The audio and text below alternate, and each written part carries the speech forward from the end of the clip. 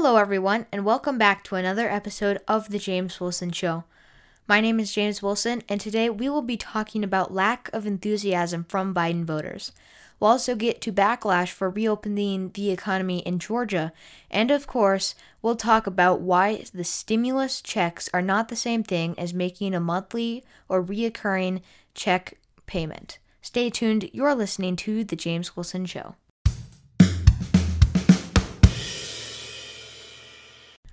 Alright, so again, if you have not heard the news yet, a website is coming soon. Of course, I will make all of that information available as soon as it comes out. Lots of extra fun content. We've got, of course, the podcast episodes that I do every Monday, Wednesday, and Friday. And we've got some articles coming, which I will be writing weekly for the website. Already we've got about 9-10 going for when the website first launches. And of course, we'll have features where you can actually ask questions on the website where I'll actually answer on the show in one of the episodes. So stay tuned for all of that. If you're curious, stay tuned and I'll give you more information on that. So without further ado, let's get into what we are talking about today on April 29th. So April 29th, 187 days, I believe, before November 3rd, which is the day the 2020 election is going to be happening this year. It's possibly going to be between Trump and Biden because Biden is the presumptive nominee, so that's what most of us are thinking, but things are still happening, so we'll keep an open mind. But for now, Biden is the quote-unquote Democratic nominee. He's presumptive, so we'll be assuming throughout this show and more that he will be facing Donald Trump. And one of the problems that Joe Biden has been having is not only his lack of enthusiasm, but that also translates to the lack of enthusiasm on his voters' part, which is actually an essential part. That's an essential part of winning the presidency. And when you look at Trump, he has very strong enthusiasms. He can really get a crowd, at a rally, all over the United States. He's got really strong supporters. And that's definitely not the case with Joe Biden. And when you look back on 2016, this is one of the reasons why Donald Trump beat Hillary Clinton. Many people were not very enthusiastic about Hillary Clinton, or at least not to the point where they thought that she was going to lose. They thought that Donald Trump was going to lose, so they weren't very enthusiastic about voting for her because they thought that she was going to win. So many thought Hillary Clinton was going to win, but she didn't because many people didn't come out to vote for her. Now, that's going to be the same problem that Joe Biden has. As we'll get to in a second, Joe Biden does have a good lead in the polling numbers against Donald Trump.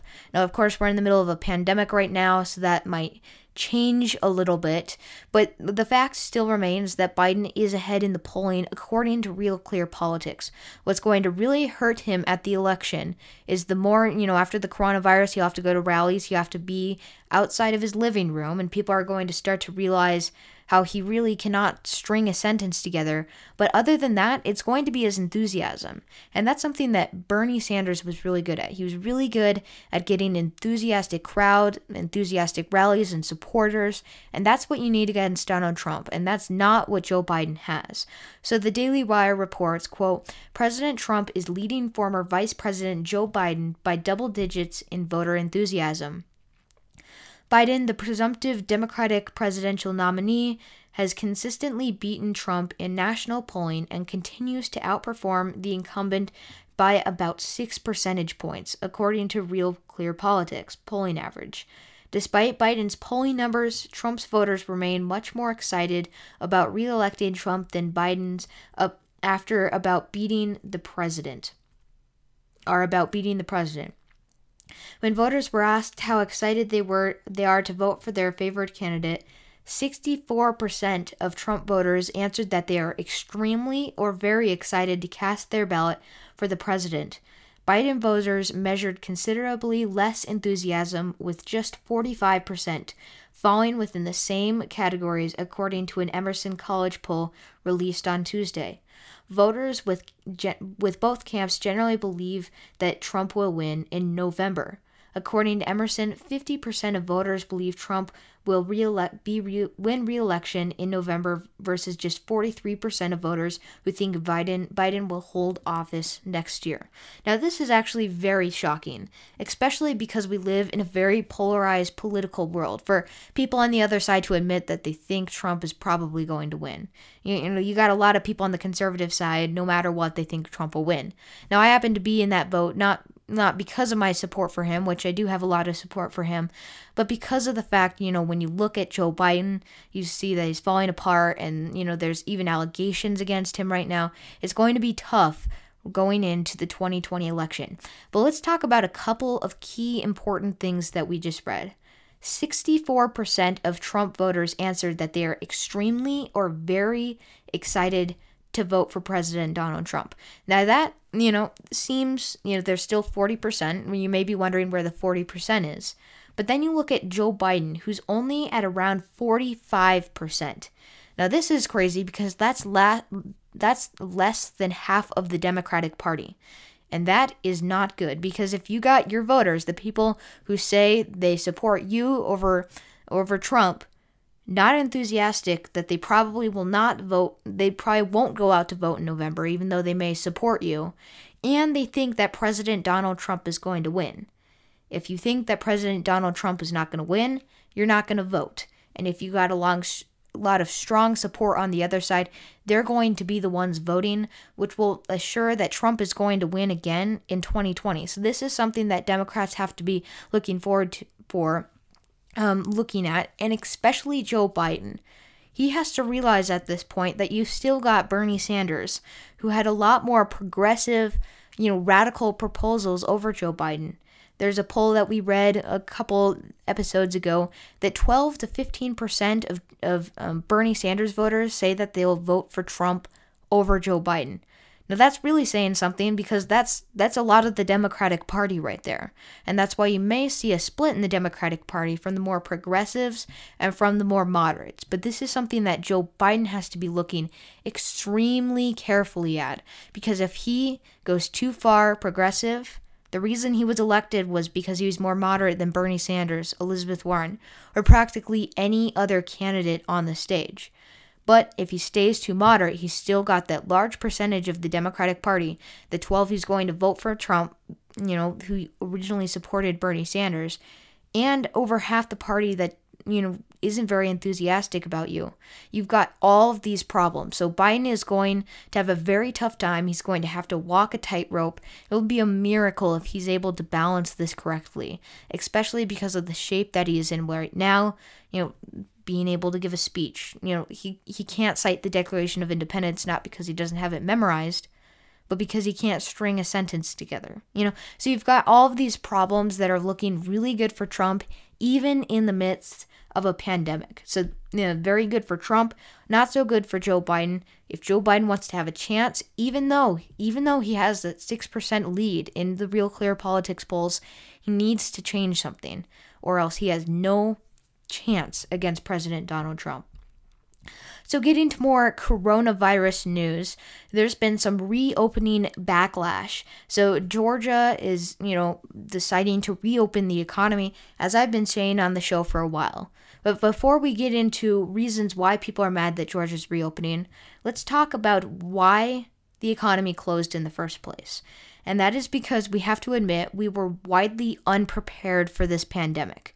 Two things: we were unprepared, and the fact that that China wasn't giving us correct information, and the World Health Organization was basically a mouthpiece for China spreading that misinformation. Again, the World Health Organization said on January 15th that there's no evidence of human-to-human transmission, and that's because China said so. Taiwan notified them otherwise, but when you've got a big organization shouting this message all around the world, it's going to make it very hard to be prepared. So we were widely underprepared for this pandemic when it came to medical masks, medical equipment, such as ventilators, all of this other technology that is needed and help people breathe and stay safe from this pandemic. And also the fact that we didn't really know what was coming. We didn't know the death rates. We didn't know how many people this affected. And because China lied through this all, we didn't really know what to do.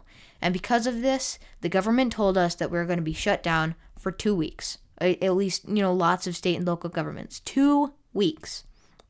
so we could get our equipment together and that we could fight this pandemic. After 2 weeks, it became another 2 weeks. After another 2 weeks, it became a month.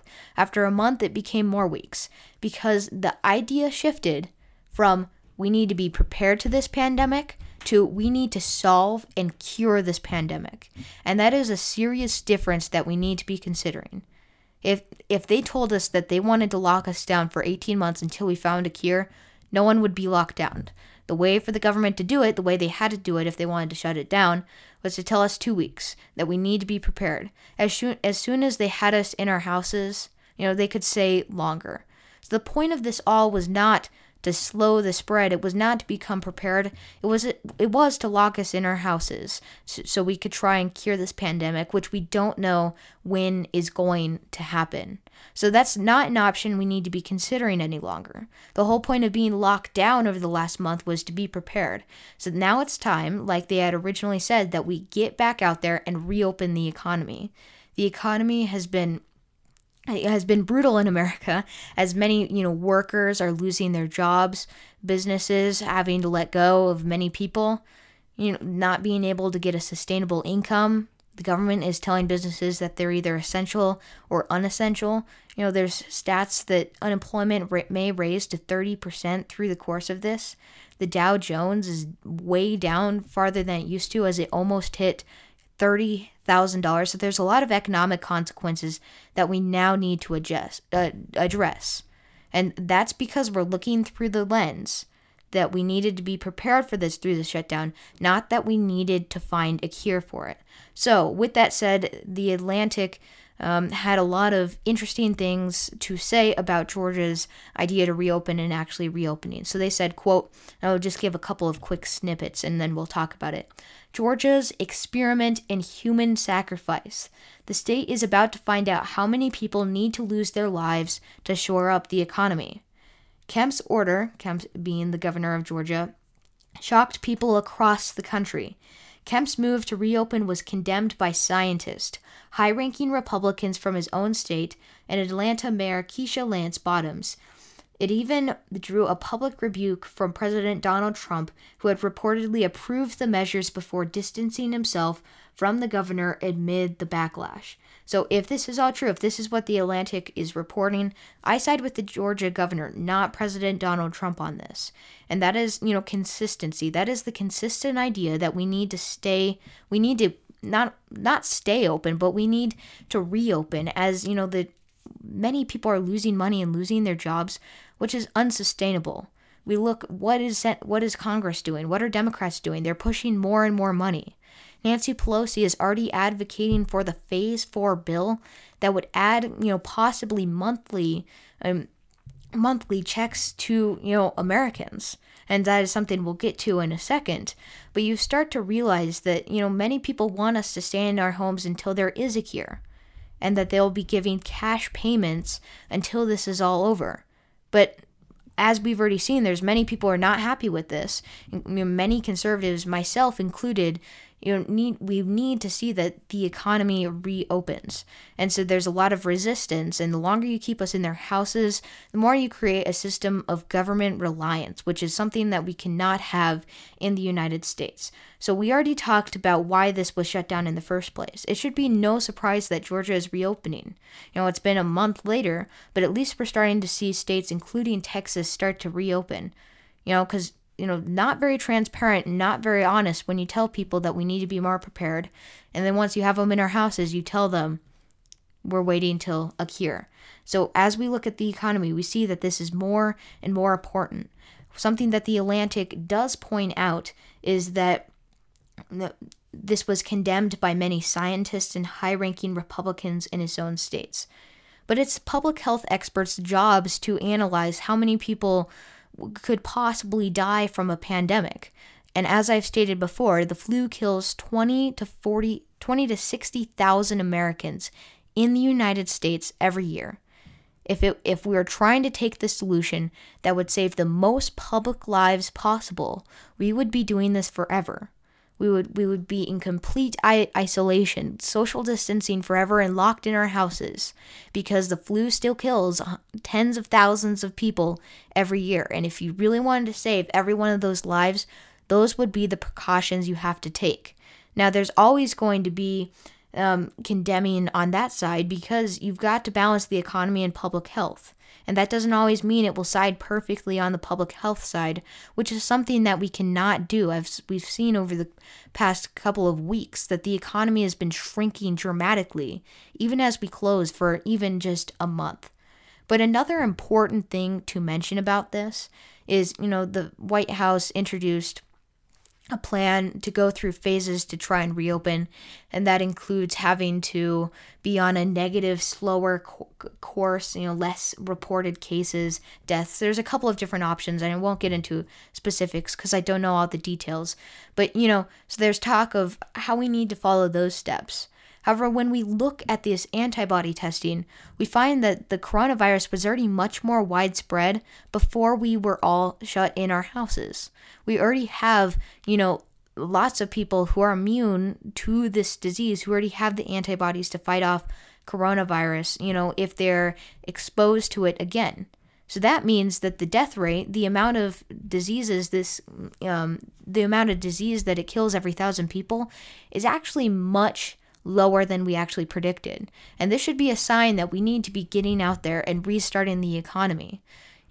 As we see that the death rate is lower, as we see that the coronavirus is less, of a threat than we thought it was, thanks to China and the World Health Organization, who is telling us this information, this is an alarm that we need to wake up, and we need to restart our economy as soon as possible. So our last story of the day, as I've already sort of mentioned, is the fact that they're trying to pass the Phase 4 stimulus bill, especially Nancy Pelosi, who's been on that. I've talked in previous episodes about this, how instead of focusing on the stimulus checks, instead of focusing on government giving out more money, we actually need to be focusing on getting people back to work and creating a more sustainable option, because what we are doing right now is not sustainable. You start to look at it and you realize that you're going to have to give out these cash payments. Everyone is complaining about how this wasn't actually that planned out and it's not going as well as it's planned, and how the money is not enough. And that is something I agree with 100%. The money is not enough. It will never be enough as you continue to say shut down. The longer you're shut down, the more money you're going to need.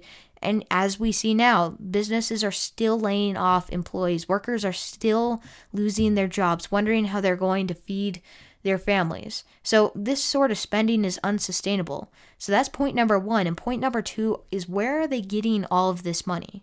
Where are they getting the money to fund businesses and Americans? Well, they're, having taxes, which tax businesses and Americans. So it's like essentially a redistribution of wealth. But the longer you have everything shut down, the less money you're going to be collecting, and the more you're going to get in debt and bankrupt the United States government. So this is not a sustainable solution at all. However, Nancy Pelosi is suggesting that this continues, and just in line with what I just suggested, she wants this to be a continuous payment just like the UBI. Now, I've talked about on the show before why, many people are going back and saying maybe Andrew Yang was right about this. A $1,200 one-time check is not what Andrew Yang was proposing. And even then, many conservatives, Republicans were questioning, more moderates and even independents were questioning how we are going to pay for this. Now, of course, you shut down businesses, so you owe them something. You can't just say, that stinks to be you, we shut you down because you're no longer quote-unquote essential. That doesn't make any sense. But many were wondering how we were going to pay for this. And now we're trying to pass the Phase 4 stimulus bill, which would cost even more money. So it's not UBI that they're after. It's paying back businesses who they shut down. No conservative or Republican from that is suggesting that we need to be giving $1,000 payment from then on after that. That wouldn't make any sense, and that would be supporting UBI, which it isn't what most conservatives and Republicans are doing at this point. So with that said, the Fox News reports, House Speaker Nancy Pelosi this week floated the possibility of a guaranteed minimum income as part of a potential Phase 4 response to the coronavirus crisis. an idea being pushed by left-wing members of the Democratic Party, such as Representative Alexandria Ocasio-Cortez, Democrat from New York, and Senator Bernie Sanders, independent from Vermont. Let's see what works, what is optional, and what needs other attention. Others have suggested a minimum income, a guaranteed income for people. Is that worthy of attention now? Perhaps so, she said on MSNBC on Monday. Nancy Pelosi's remarks come amid a discussion about the next stage of the stimulus package, which Pelosi has termed CARES 2, to boost the economy and provide relief to businesses and families. Hang on, we're going to pause there. So as Democrats, possibly even some Republicans, I'm not sure of all the details, are talking about boosting the economy, what they're looking over is the fact that the best way to boost the economy is to reopen the economy. You can keep pumping money into the economy, but the best way to get workers' lives back to normal is to reopen. So this is an alternative solution, but again, it's not sustainable, and it creates a system of government reliance. Democrats have already said the package should include at least $500 billion in aid to state and local governments. A minimum guaranteed income is an idea that was popularized by former 2020 hopeful Andrew Yang. Calls for it have increased and the economic downturn connected to the coronavirus pandemic, with left-wing lawmakers calling to make the one-off stimulus payments bigger and a monthly feature. Now, before we get into what this means from a coronavirus standpoint, let's actually talk about what they're saying, a UBI program. Are Democrats not at all concerned about how much this would cost? We've already calculated this, before on the show, but, $1,200 to every American every month would end up being trillions of dollars every year. A large percentage of our national debt that we already have. And the more we look at it through that lens, the less we're ever going to be able to solve one of the biggest problems we have, which is the national debt. Now, of course, there's many problems the United States has. Well, one of them happens to be the financial situation, because if the United States government goes bankrupt, we're in a problem. They already are bankrupt. They're already $22 trillion in debt. If you know someone who's in $22 trillion of debt, let me know, because that would be a terrible, terrible situation. Another question to ask from UBI. If everyone gets $1,000 a month, how much would $1,000 actually be worth? And that is one of the common concerns of creating a living wage. So, of course, you've got the problem where it would make it much harder for small businesses to exist. But one of the other issues is if you raise the minimum wage, businesses are going to raise their prices because they're having to pay more. A common idea. And as we've seen, the minimum wage used to be a lot lower. And what also used to be lower was prices, for things. So, that argument also goes into UBI. If everyone has $1,000 a month, how much will $1,000 actually be worth? And businesses will be taking note of that. Americans and the government will be taking note about how much that is actually worth if everyone has it all of a sudden. Because money is valuable, but if all of a sudden everyone has $1,000 a month, how much will that actually be worth? So that is a really good question that we have to be asking about UBI. If the goal is to help people, will it help people if $1,000 essentially does you nothing after it adjusts for inflation? Again, trillions of dollars a year. Would this not cause inflation? Another question. How would you pay for this? Would you raise taxes and then essentially redistribute the wealth? These are all interesting concepts that we have to consider about UBI before we actually do it. But now let's actually get into the coronavirus standpoint of this all. The idea behind this bill, if you look behind this bill, they're assuming that we are going to stay shut down for longer.